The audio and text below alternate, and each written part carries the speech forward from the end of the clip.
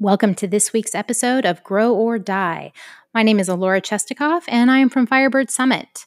My partner in this podcast is Lawrence Henderson from Boss LLC. Every week, we meet and discuss coaching topics relative to professional development, personal development, business, and entrepreneurship. Join us and see if there's anything else you'd like to add to the conversation.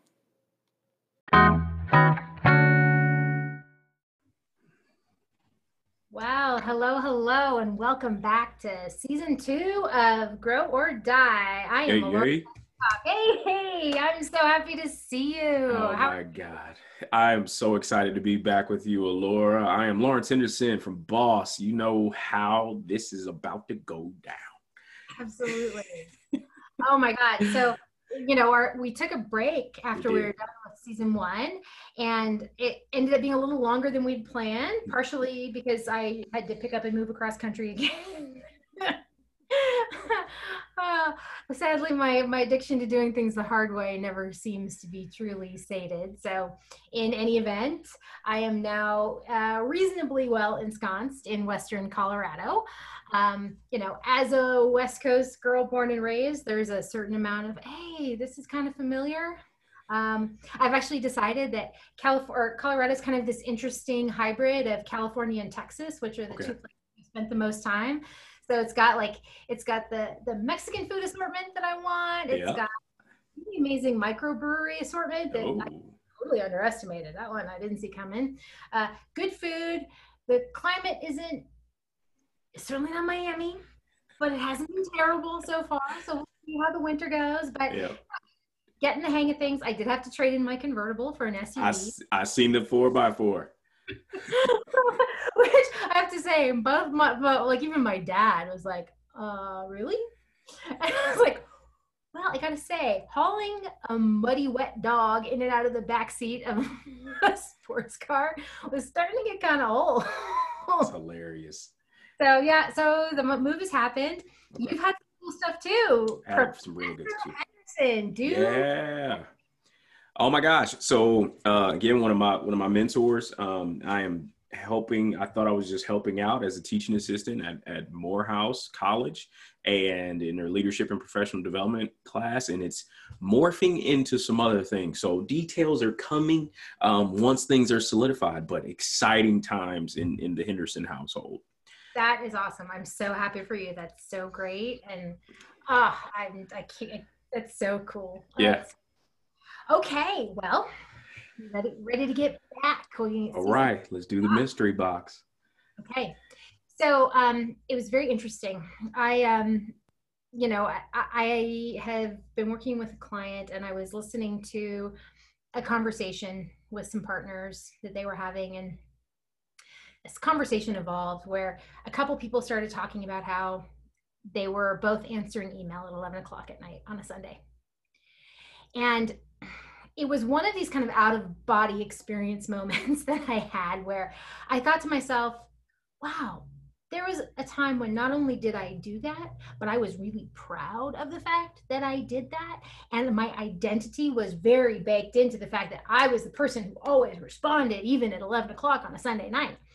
And as I was listening to it, the other part of my brain just said, screw that noise, man. I ain't doing that anymore.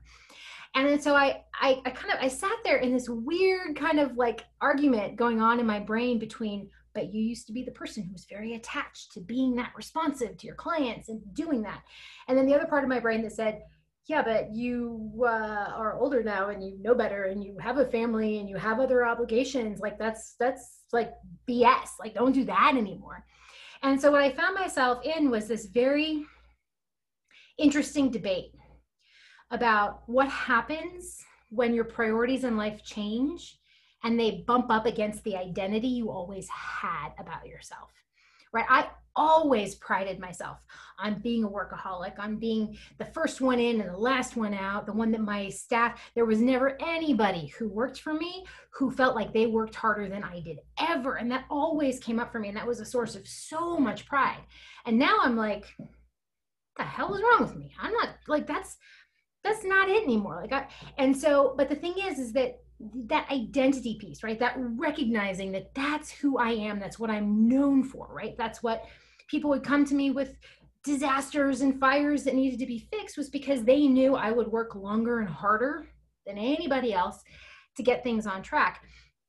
And so for me, what's been really interesting, and this move has kind of highlighted a lot of it. I mean, the last year generally has highlighted, but this move has really crystallized it because now I'm living with someone. This is not just, if I stay working until 8 o'clock at night, there's other people in this house that are missing my presence, which I haven't had that in a very, very long time. And so this whole idea of like, how do we redefine ourselves for ourselves when our priorities change?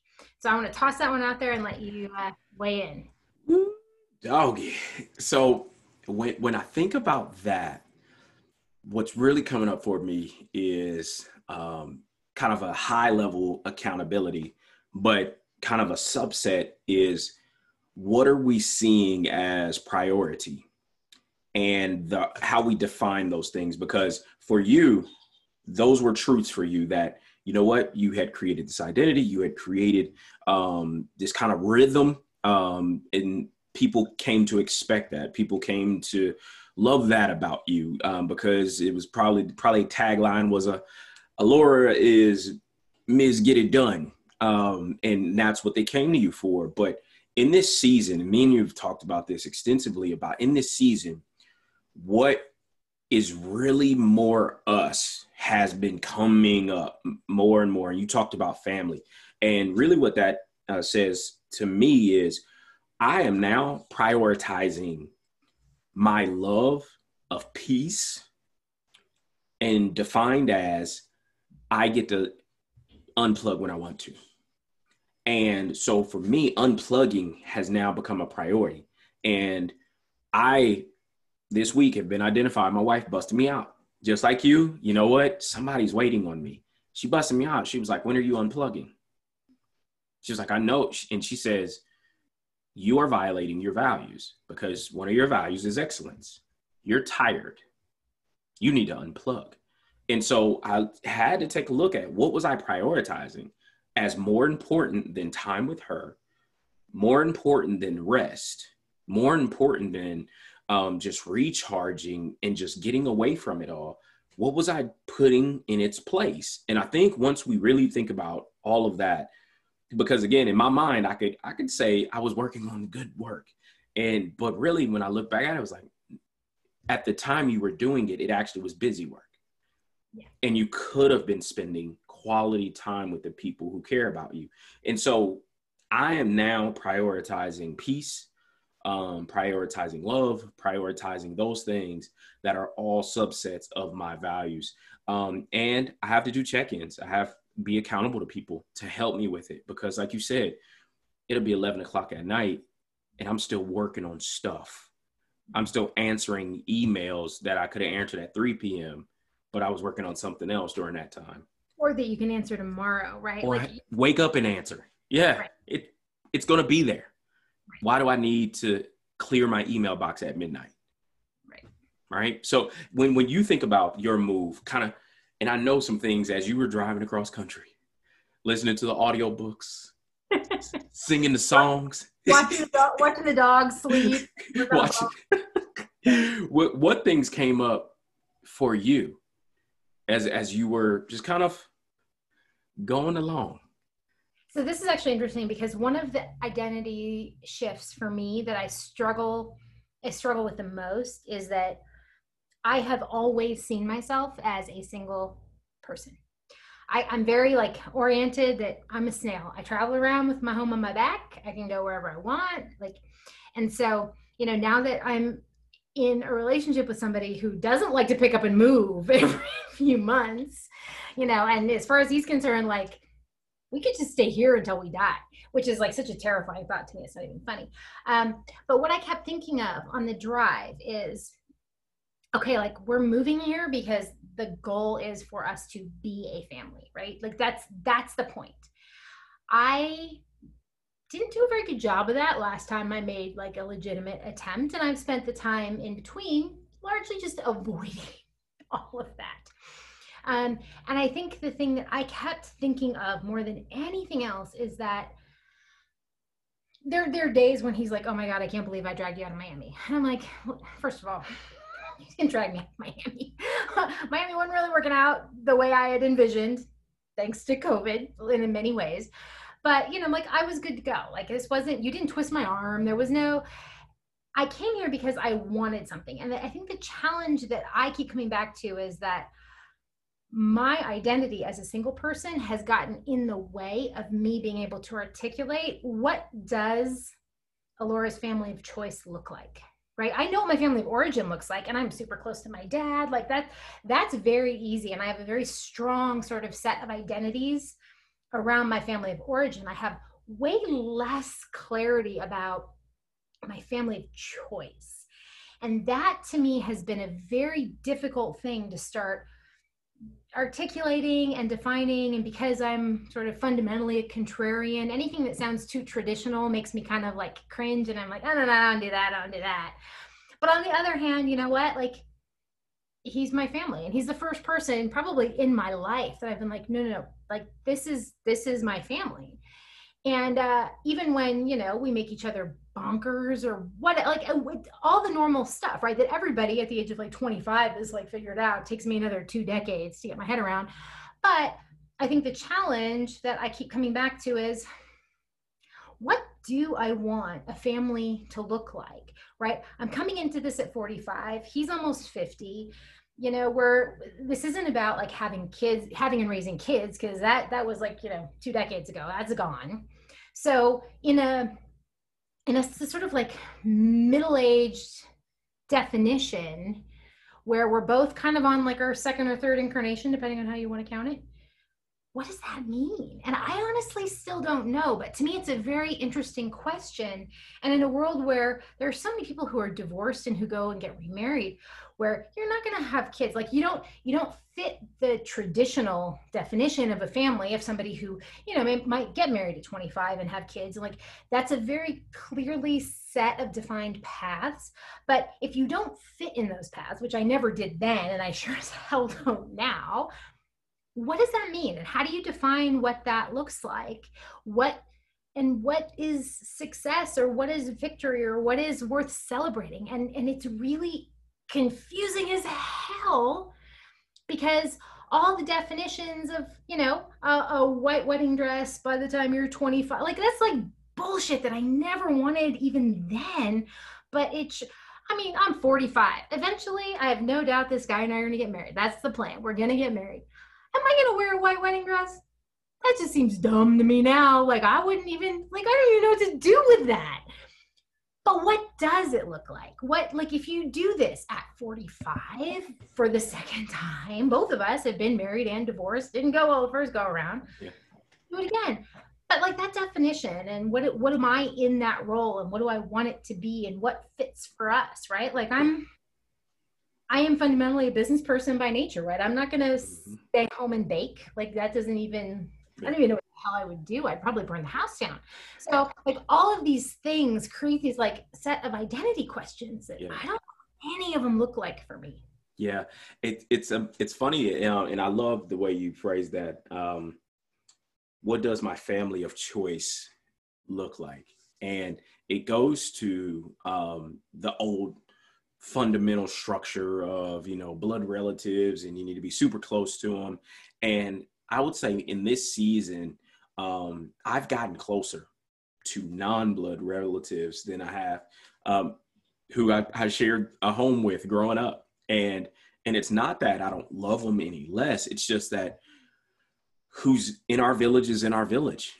And we've come to accept that. We've come to love that about the people that are in our circle. But then it goes back to when I really evaluate, and I do this awareness exercise with groups now, that I was so grateful that I was introduced to it, particularly from an inclusion standpoint.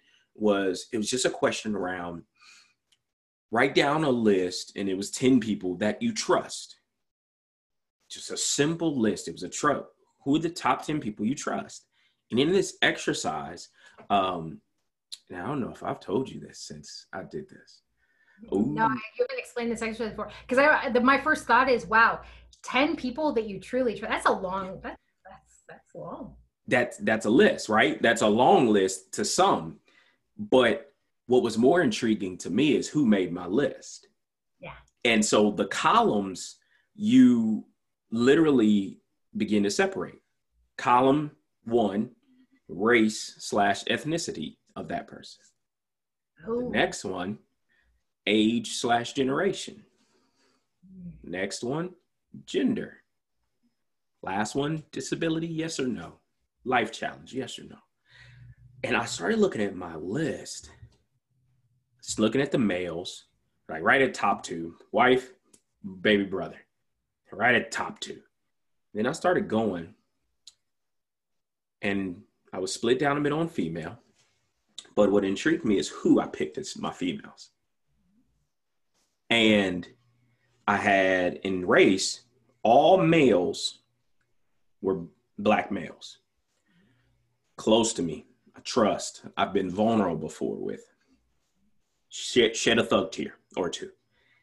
But the females, my wife, her baby sister, but then I had a new contact just met in May, Ginger Johnson, Julia Armette, and Alora Chestikov.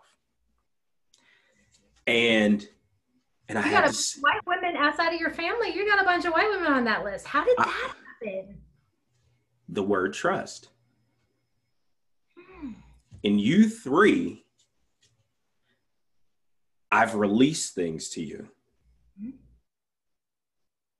And I had no fear that judgment would come back towards me. I'm honored and very grateful. That is so sweet. And I am very profoundly moved by that. Yeah.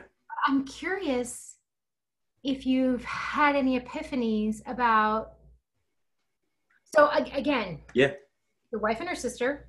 Yep. The only 2 Black women on that list. Yeah. And then the non-family women on that list were all white.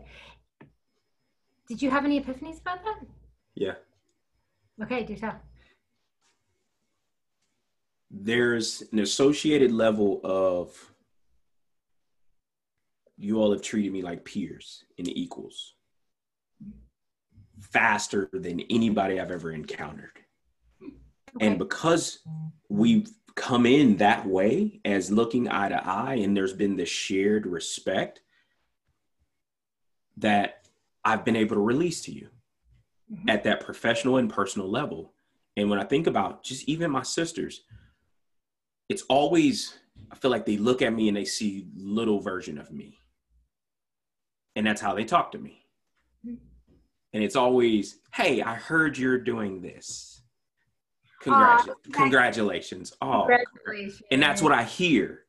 Where you all and my wife and her sister, we have this banter. And it's very equal.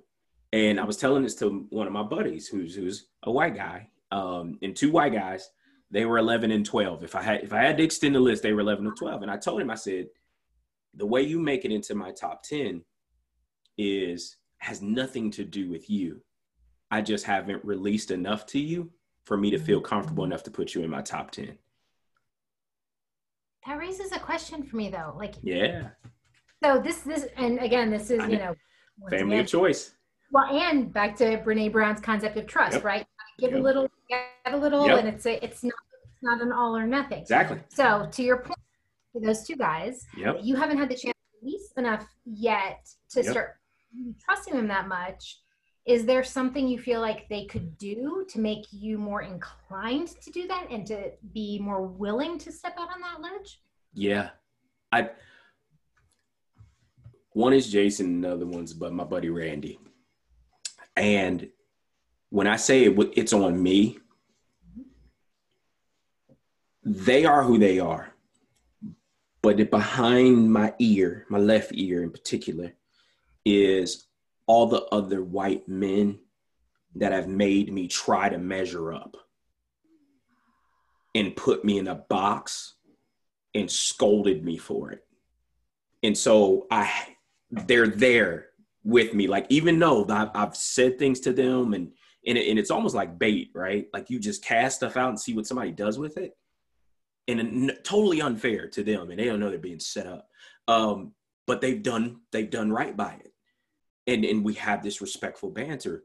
But those voices behind my left ear, the coaches from high school, the early leaders in the Army, like that tried to sabotage me, like all of and they were white men,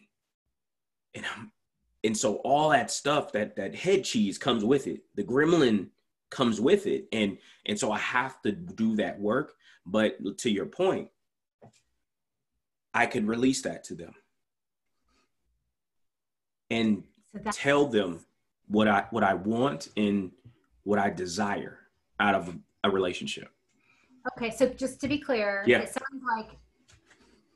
sounds like your trepidation isn't about them personally. The two of them personally are not having done solid. It. Yeah, feel uncomfortable. Not at all. It's just getting past the hurdle of history. Yeah. Perfectly said. It's so funny that you mentioned that. Working in technology. Yep. Utterly common that I am only woman in any given conversation. And especially when I was in executive roles like I have pictures of me with like my peer group and they're all men. In fact, at my last full-time job, my boss was a guy, all my peers were men, and all my managers under me were men. So like I was just like 360 degrees. Loved all of them. They were amazing. And especially some of them in particular were really phenomenal, like just advocates for me. So like that wasn't a thing.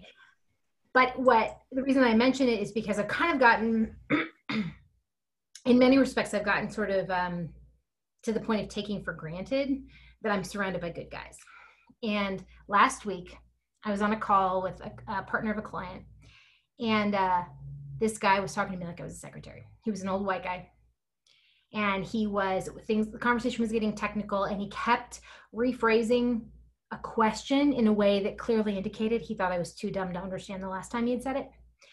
And so in this 30-minute conversation, I felt my blood pressure climbing, and I could tell, I'm like, it's a video call because that's all I do these days. And so I'm watching my face, and I'm really careful, like, to try to keep it together so I don't like pop off at this guy. And less than, 3 hours after we get off the call, he emails my male colleague at this client and says, "Hey, had a conversation with Laura. Would really like to have a conversation with you to understand this a little bit better, maybe get more technical details." Now, mind you, this guy that I work with, awesome guy. He's also not the most technical person in the world. So he messages me, it's a Friday evening, messages me and says, I'm going to forward you this email. Like, what the hell? Like, I'm not your dad. By the way, he's also gay, which makes it even funnier that like he was like the acceptable masculine stereotype that the old white guy didn't want to talk to me. And so eventually, of course, because my colleague thought it was funny, he's like, "I'm just going to kick him back to you." And so he responded back to the guy and CC'd me on the email and said, "Laura's actually a lot more technical than me, and she's running this whole thing, so you should really talk to her. There's nothing really I can add." But in that whole moment, like that spawned this series of conversations, by the way, all with other white men, because that's who I work with. And all of them came back to the idea that and I know from a racial perspective, it's very similar, but as a woman, I have to be very careful when I ring the sexist bell. And because I kind of have thick skin, I'm pretty good about not taking too much shit personally. I've been doing this for a really long time. And on a pure intellectual level, I'm not like intimidated by many people. So like when they start trying to like swing their intellectual dick, they don't really piss me off that much, or they don't really offend me that much. Mostly I just kind of laugh at them and make Napoleon jokes. At the end of the day though, occasionally there are a few that get under my skin. And so,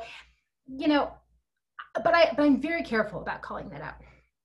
What was really interesting was the fact that this guy did this, and he did talk to me like I didn't know what the hell I was talking about. This conversation came up with a few different people, all white guys. And all three of them, interestingly, from 3 different generations, actually, now that I think about it, which I hadn't before. And all 3 of them were like, "Wow, who the hell is this guy? Like, first of all, doesn't he know you're making the buying decision here? So like, why is he pissing you off? That doesn't sound like a logical choice. But what the hell kind of world does he think we live in? And I was thinking about that as I'm, watching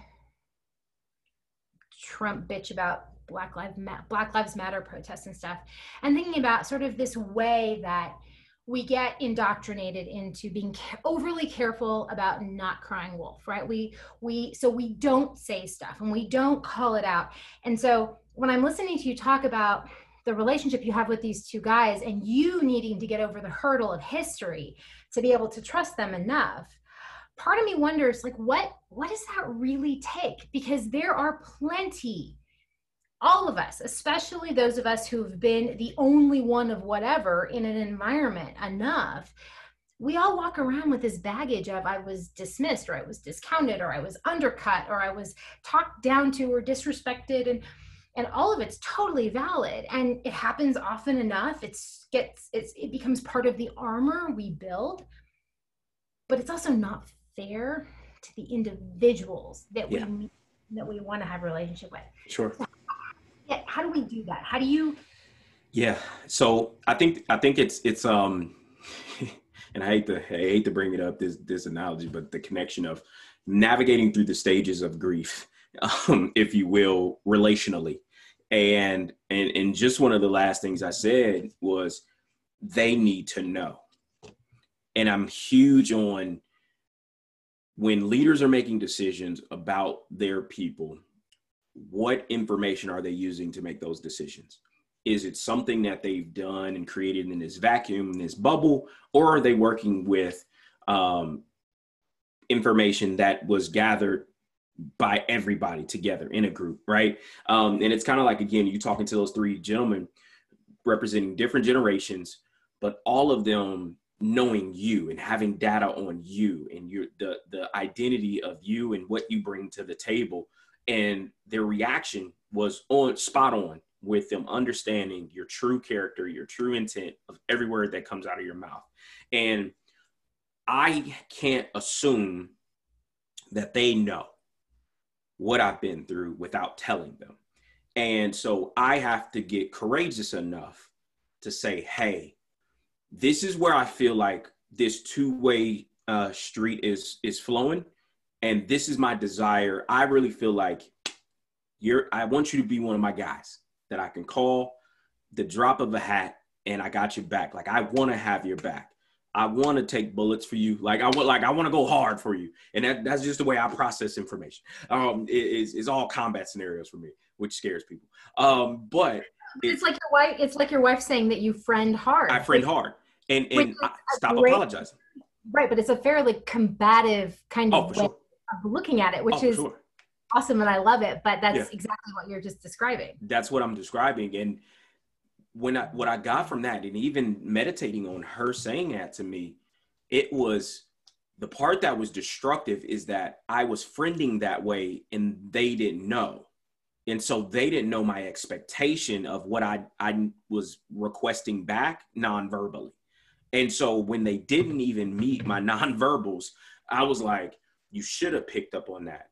But as I began to really evaluate, and particularly these two men, one has been a coaching peer, and I have released some things to him, but it's one of those things about the level of intentionality in which we grow this relationship.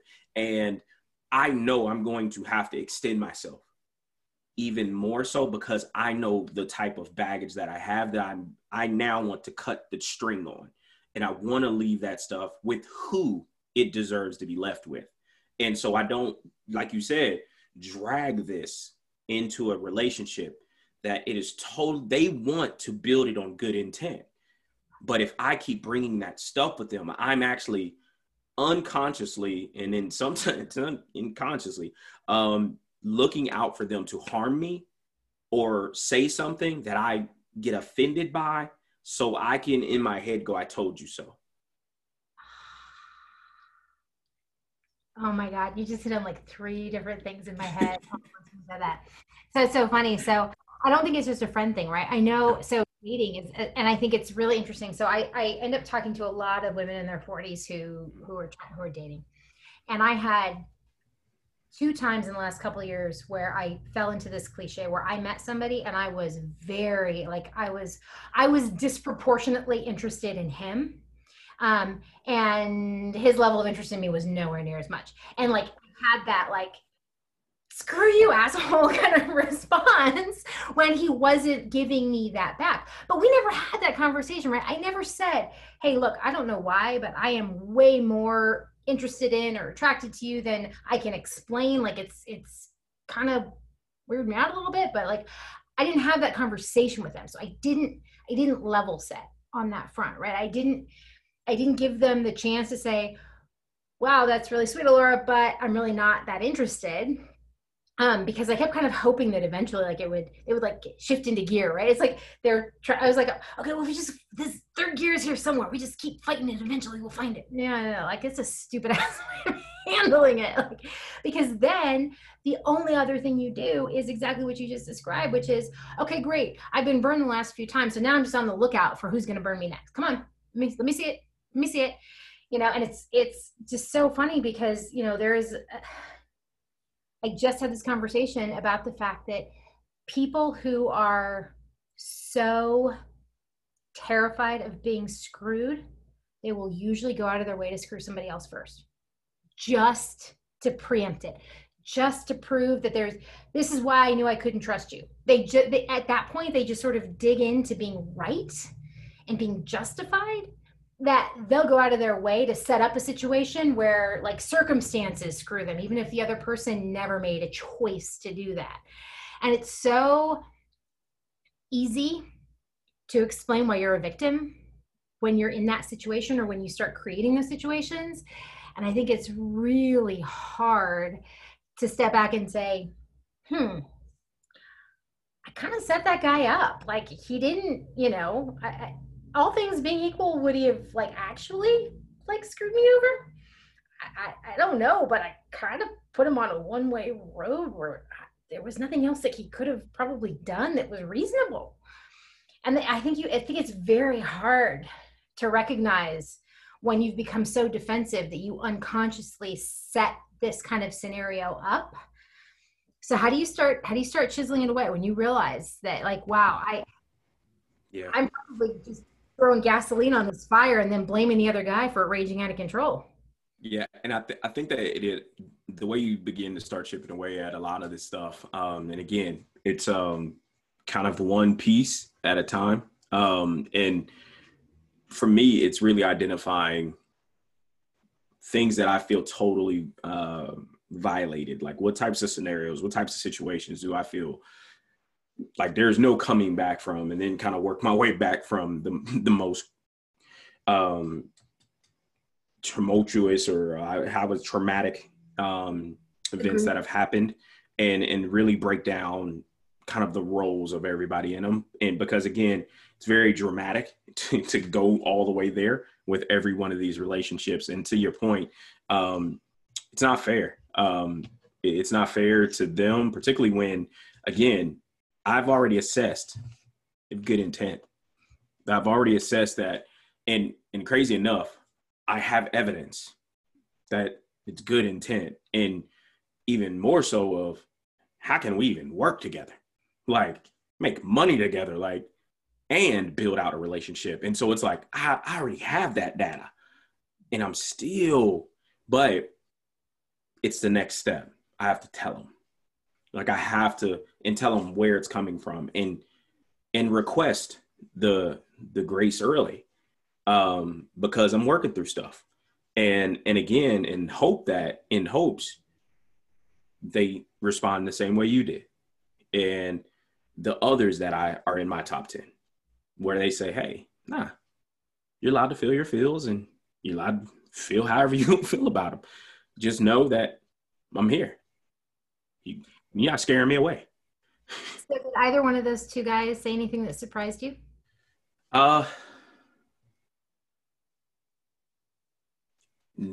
Only that they got the shoulders for it and release it as quickly as I feel comfortable with. And that was Okay. huge. Do you have an idea what it'll take for you to feel comfortable? Oh yeah. Yeah. Um, Jumping off the ledge like I normally do. Because I don't think I can't recall. I don't think I ever held back from you. Did I ever hold back? I don't think so. I hope not. No, I didn't. And I think that, yeah, I think everybody's at some point seen one of my thug tears. And yeah, I think that's it. I just gotta go. I just gotta go and let people know it's coming Mhm. and let you decide and be okay with the decision. And so, yeah, I think that's how my 10 became my 10. So yeah, that's what I've left to do. I think you also just said something that's really, in some cases, the hardest part, which is you have to be able to be okay, Mm-hmm. whatever their decision. Mm-hmm. That Yeah. part is so hard. I think it's very easy for us to say that Mm-hmm. before it happens. Partially, especially if we're fairly optimistic by nature, because we Oh, just for sure. assume, For oh, sure. it'll work out fine. And then if it doesn't, I think it can be really, really hard to be like, wow, I wasn't expecting that. I just bare my soul to you. Exactly. Exactly. Yeah. No, and again, that's the hard part. I don't know if there's any great prep you can do because when it comes down to it, you're back to not something you can control. But At all. I think maybe the first piece is really recognizing that you can't control it. Like Yeah. there's if somebody really isn't going to be okay, it's not because you use this word choice or that word choice or because you did cry or didn't cry. Like Mm-hmm. there are so many. I think we second guess Yeah. how we handle a moment Yep. if the outcome is not what we want. Yep. And I think a lot of times we overanalyze what we did and what we could have done differently. Yep. At the end of the day, it's super important to remember it probably wasn't a matter of a couple of words. I mean, unless you flew off the handle at someone and really just like Mm-hmm. went for their eyes, like it really probably wasn't that. Oh, for Either they sure. were okay with you being vulnerable and emotional and Mm-hmm. having whatever your reaction was, or they weren't. Yep. And there probably wasn't. And again, back to the dating scenario, I see a lot of women who think they're having this great relationship and this guy suddenly bolts and they're like, well, what did I do? What could I have done differently? It's like, you probably couldn't have done anything really differently. He Yeah. was probably always going to bolt. Like that was not, and I think we put maybe too much pressure on ourselves Definitely. to handle a hard moment perfectly, Mm-hmm. which I think is super unfair to us. But I think it's also really unfair to somebody else because because then I think the judgment is more acute, right? It's like, Yeah. why are you mad at me because I used, this phrase or I didn't describe it this way or you felt like I was it's like, you know what? They just weren't there. They Yeah. just weren't ready for that or they weren't capable of being present for that. Yeah. So you're back to, what we talk about Brene Brown's work before, right? Which is what if you just decide to believe that people are doing the best they can and their best may not be what you need. Yeah. Man. I know there's something about that that's such a hard thought. Man. Because I think the natural inclination is like, and immediately what popped in my head, well, are they trying their hardest? Right? But that going back to judging and going back to that statement, like, if they said this is the best they can do, leave it there. And for people like us who self-proclaim high performer, And go all out, right? Like I'll go all out. Neither one of us. We are not half-assed about Mm-mm. No. Yeah. That's a whole season in and of itself of helping release people from that. Well, and again, one of the things I like about looking at it that way, Mm-hmm. you can also choose to believe that or choose not to believe that. Oh yeah. And we're back to how much, what can I control and what can I Yeah. not, right? You can't control if they can pony up emotionally or in other ways or whatever. Yeah. But I can choose to say, you know what, I'm going to give you the benefit of the doubt that my faith, I'm going to assume my faith in you is not wasted. I'm going to assume that you have every best intention in the world. And I'm going to assume that you are going to do whatever is in your power to show up and be present for me and the relationship that we're trying to develop. If it turns out that your yard line, your end zone and my end zone are not in the same place, then part of that choice for me is making the choice somewhat in advance of, I'm not going to judge you for it. And I'm going to hold myself accountable to not judging you for it, even if I'm hurt, even if I'm disappointed, because A, it doesn't serve either one of us. There you go. B, it's not what I want to be. And C, when I think about what I would like to get from other people, I would like to be given the benefit of the doubt, right? This is such a golden rule kind of thing. I would like to get that same assumption of intent from someone else. So I don't think it's fair to ask the universe to give that to me if I'm not willing to give it to somebody else or everybody else or as many other somebody else's as I can manage. And some are harder than others. I'd never deny that. But at the end of the day, I think it's so much more, I find it so much more empowering. Yeah. Than just being angry that other people aren't delivering. Yeah. And it also too frees up headspace when you just let it happen. But I think the biggest part of it is when we begin to be comfortable with verbalizing and communicating what we desire from people that are going to encounter us, to get back to that original point of what does my family of choice look like? And those who are supposed to stick around, stick around. And those who choose to go, we have to be okay with them choosing to go. And I think it's also to that point, right? Not everybody is meant to be in your life permanently. Not at all. I say it, reasons, seasons, lifetimes. Right. And they're come and go. Yeah. And it's okay that they went because they did what they needed to. And again, like this comes back to our conversation last season about grace and you having a much more religious and spiritual view. But at the end of the day, I totally believe that I can either find a lesson that is useful or it was a waste. Yeah. And so I'm not a fan of waste. So when it comes down to it, I assume that there is a lesson that I can learn. And if I find one, it's because I didn't look hard enough. There you go. No, I absolutely love it. Man, what a way to kick it off. I know, and I'm so happy to see you. Oh my God, I'm so excited for your new stuff. Oh my gosh. I'm excited about your stuff and again the awesome blue behind you. God. The blue wall is awesome. I'll have to move around the house because it's some like awesome painting. Like the color in here is pretty freaking awesome. Now you do paint, right? You know, I don't paint so much anymore. So actually this painting kind of behind me there, that one was one of mine, but it's really the only painting I've done really pretty much in the last 15 years. I have one more painting that I did do, but like 20 years ago. It's a friend is actually shipping me from Texas so I can hang it downstairs in my dining room. That's awesome. Of my art collection around here, those are the only two that I really did. Okay. But my fiance, he actually paints houses. So this was, all the color on the walls was him. And it was really funny because when, I picked some colors that obviously I like color, but like downstairs, which we'll see another time. I picked some like, a couple walls are red, pretty much the color of your shirt. Yeah.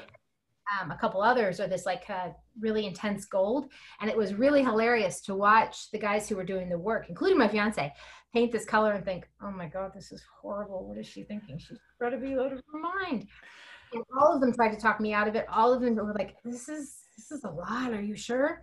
Now that my artwork, now that the art collection that I've collected over the years, traveling the globe, now that it's hanging on the wall, all of them walk in the room and they're like, damn, you know what you were talking about? That totally works. But it's very awesome. Dramatic. It's extremely cool. And I've definitely been enjoying it. So I'm getting settled in. Good. quite there yet, but it's coming. But yeah, I'm actually really happy to be in Colorado. So we'll see how it goes. It's going to be awesome. It's going to be awesome. And we are back to season 2. So I will talk to you next week, my pal. All right. Have a great one. You too.